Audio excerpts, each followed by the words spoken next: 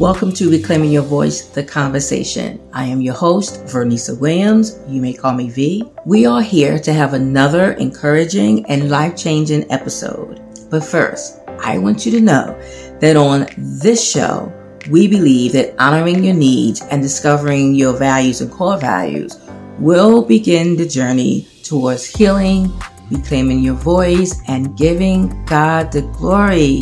And I hope this episode will do just that. So let's get right into it. As believers in Christ, as our journey continues, we will go through, and experience many seasons. And depending on the required preparation for the season, many times there will be a miracle on the other side, depending on your need and perspective. Today's conversation is about what I think many of us do not realize when we are going through a transition and we're experiencing that hard thing. And I am including myself, we overlook what is God doing. And then because we don't see what God is doing, we don't partner with Him.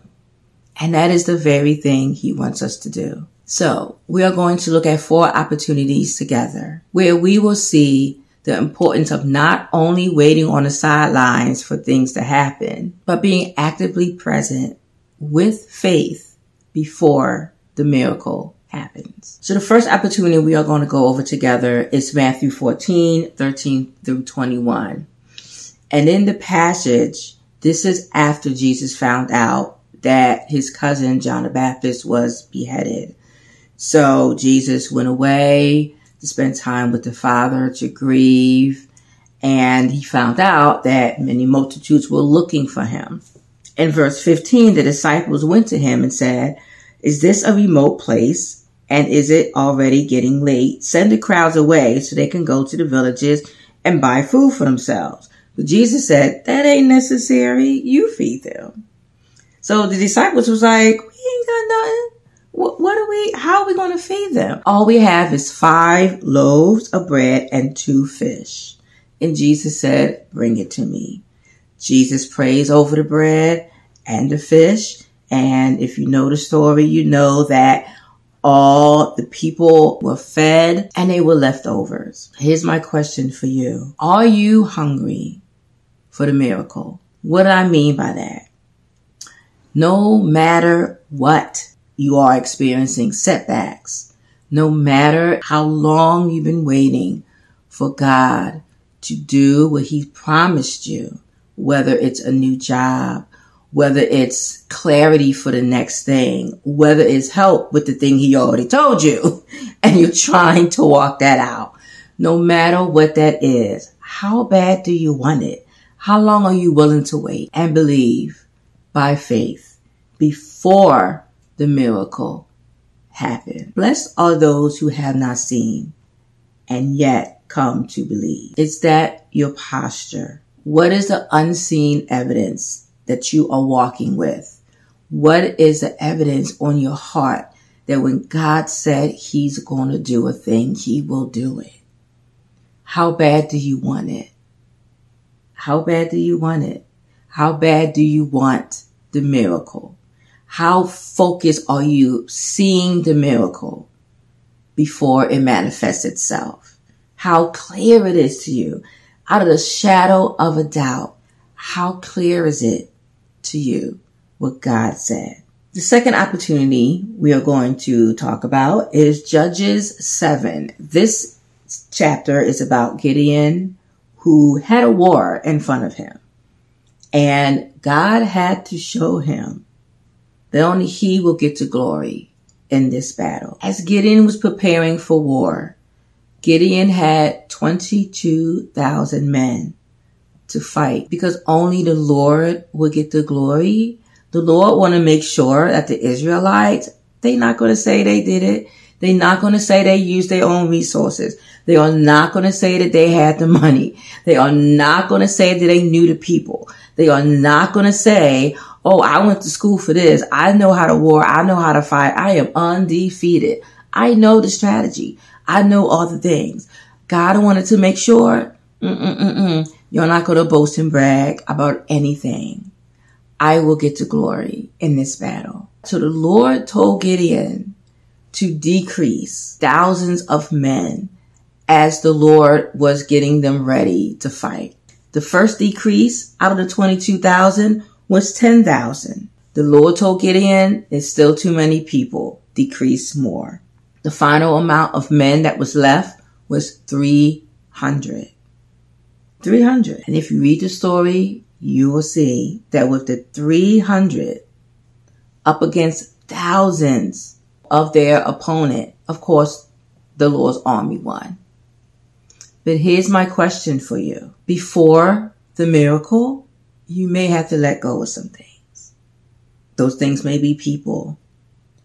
You may have to let go of environments. You may have to let go of your own desires. You will have to let go your where you think it's going to happen and what it should look like. You are going to have to let go of thinking people will understand, thinking people will roll with you through the end. You may have to let go of the amount of people that you've had since high school, since your college years. You may have to let go of some things that may be hard for you to do so. There are many other examples in the Word of God. Letting go brings life, newness of life. Letting go will bring clarity. Letting go brings God glory. Why? When we are weak, He is strong. He will get the glory from your life. Not anything that you have done, not any works that you have done. Isn't it amazing that we have the opportunity to allow the Holy Spirit to do works in us? Not only for us, but for other people. This move that Gideon had, that the Lord wanted him to do, it wasn't just about Gideon. It was about a people. God's chosen people. Are you willing to let go? Are you willing to change your perspective? Are you willing to renegotiate your core values? Because what have been important to you last season, it may not hold the same weight. It may not be the thing that's going to carry you to the next. It may be an old jar. When God wants to move you to the next with new wine. Third opportunity is in Mark 2:2-11. Partner with God and partner with others. This is the miracle about the paralyzed man. That his friends helped him to get to Jesus. They believed in the power of Jesus, that they wanted their friend to be healed. So what did they do? They put a hole in the roof. They bust out the roof to lower their friend down so Jesus can heal him. Partnering with God while you are waiting for the miracle may also include you partnering with others. Please do not think that every time God moves in your life, it's just you and Him. He will include people. He will include people. Again, this is not about you. He has a way of including people. Show you what your calling is. To deliver you. To make a way for you. To show Himself mighty in your life. To remind you who He is. To remind you that He is indeed the great I am. That He is the God of Abraham, Isaac, and Jacob. Those moments when you need to be reminded of what He did years past, what He did last month, what He did for your mama, what He did for your girlfriend, what He did for your wife or your husband. He has a way of reminding you, but He's going to use people. He's going to use other people to do it. Right? So if we go back to what are some things you have to let go, you may have to let go unforgiveness. Because what if the person that God chooses to use to bring you to that miracle It's someone that you are holding unforgiveness towards. That is someone that you are holding animosity, that you are bitter towards. You don't know what God is going to do and how he chooses to do it. But he knows what I need, and he knows what you need, and he knows what it will take to bring you towards the miracle. Are you willing? How bad do you want it? Are you willing to let some things go? And are you willing to partner with God and others? Last but not least, the fourth opportunity I want you to see. Last but not least is the fourth opportunity where you can be actively present with faith before your miracle. And that is through Paul's conversion. And this is in Acts 9, 1 through 17. Saul was killing the people that believed in the way, who is Jesus Christ. And the moment came when Jesus approached him and said, Saul, Saul, why are you persecuting me? And in verse 5, Saul responded, who are you, Lord? And a voice replied, which is Jesus' voice, I am Jesus, the one who you are persecuting. Now get up and go into the city, and you will be told what you must do. And a few verses forward, he ended up being blind for 3 days. So the people that was with him had to help him until Jesus sent him help, which is Ananias. So he sent Ananias to go tell Saul what's the next steps. And this is what the Lord said to Ananias in verse 11. Go over to Straight Street to the house of Judas. When you get there, ask for a man from Tarsus named Saul. He is praying to me right now. I have shown him a vision of a man named Ananias coming and laying hands on him so he can see again. Now, Ananias had an attitude with that because Ananias knew that Saul was the one that was killing Christians. Again, Jesus knew what he was doing. This conversion from Saul to Paul is a miracle in itself. This is the miracle of relationship. This conversion is one of my favorite things about Paul. As you know, Paul written many books of the New Testament. He walked his life boldly. And here's the thing. What all Saul have done that's recorded, what has not been recorded. Saul did horrendous things. He was a murderer.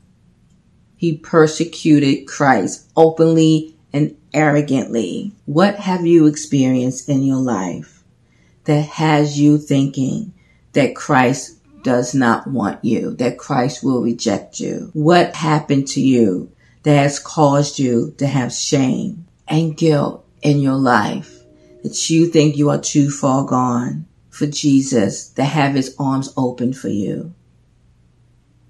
What are you holding on to that you have made an idol to bring you false safety, false peace, false security? Have you been to jail? Have you murdered someone? Have you caused pain to other people? Have you had abortions? Could you have treated and raised your children better? Even you have come to a moment where you realize that you didn't know better, but now you do, and you're allowing the enemy to hold that over your head. There was no perfection. And guess what? Jesus still died for you. He still sees you as his masterpiece.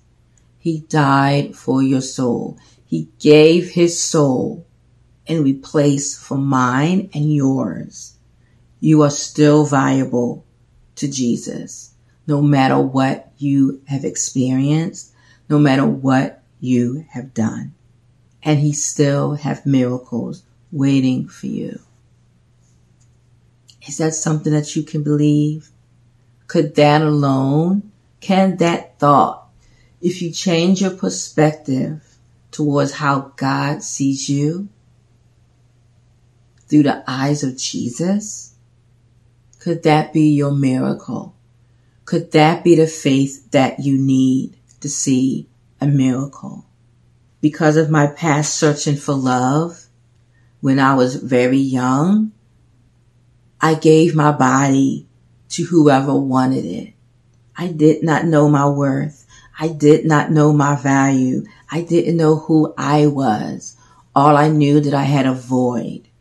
And all that I have done trying to figure out what love is to experience what real love is. I disrespected myself. I disrespected other people. I did not hold worthiness and pride for the body that God gave me. He created you. He created me. But at the time, I did not realize that what was missing was my need to understand God's love for me. And all those things that I was gravitating to, that I was trying to figure out on my own. One, positioned me to be further away from the Father.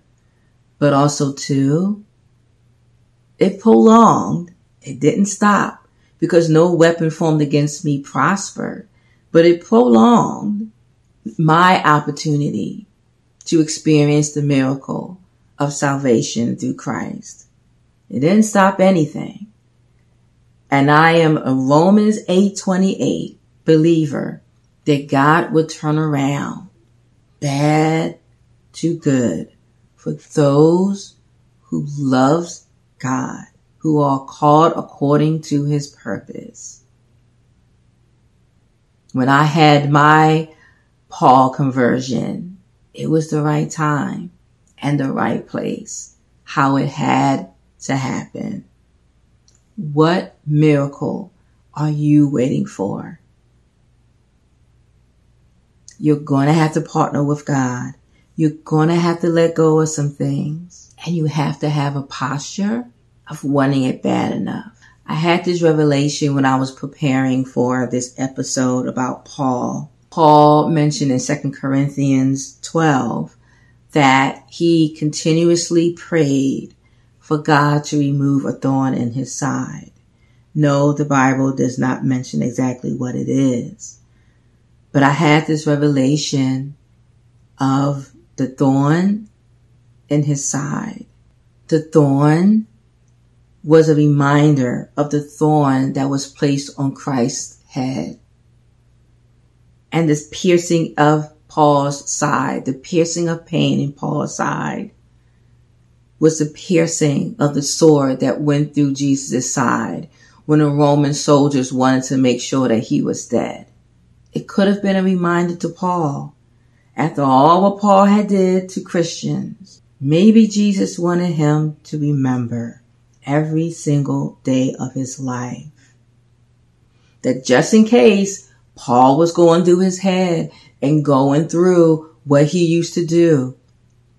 What if Paul was having nightmares about it? What if Paul had doubts about it? All what he had gone through, all the persecution, I can't imagine that he went through that without having a thought of not going back, to not letting it all go. Even when he was in his moments of weakness, the reminder of what Jesus done for him. Could that have been a great motivator for Paul to keep going, no matter what? What past miracle? What past opportunity? What past interaction you had with God that as you are waiting for the miracle, you can hold on to? That you can place it on your mind every day. That you can wrap it around your body. You can wear it like a coat. That you will stand firm, remembering what God has done in the past. By faith, believing that Jesus is Lord in your life, Savior in your life, and He will see you through. Believing that he is interceding for you on the right hand of the Father. That God is not a man that he should lie. When he makes a promise, it's stamped. It's a done deal. Whether you are like Abraham and wife Sarah, having to wait 25 years to experience their miracle, to experience their promise. Are you willing to believe that your miracle is on the way? Being mindful now of some things that may happen before it comes to pass. I hope that this episode of The Conversation met you where you are and will give you a new perspective as you wait to continue the conversation. Subscribe so you will be right here for the next episode of RYV, The Conversation. And always, now and after, be well and peace out.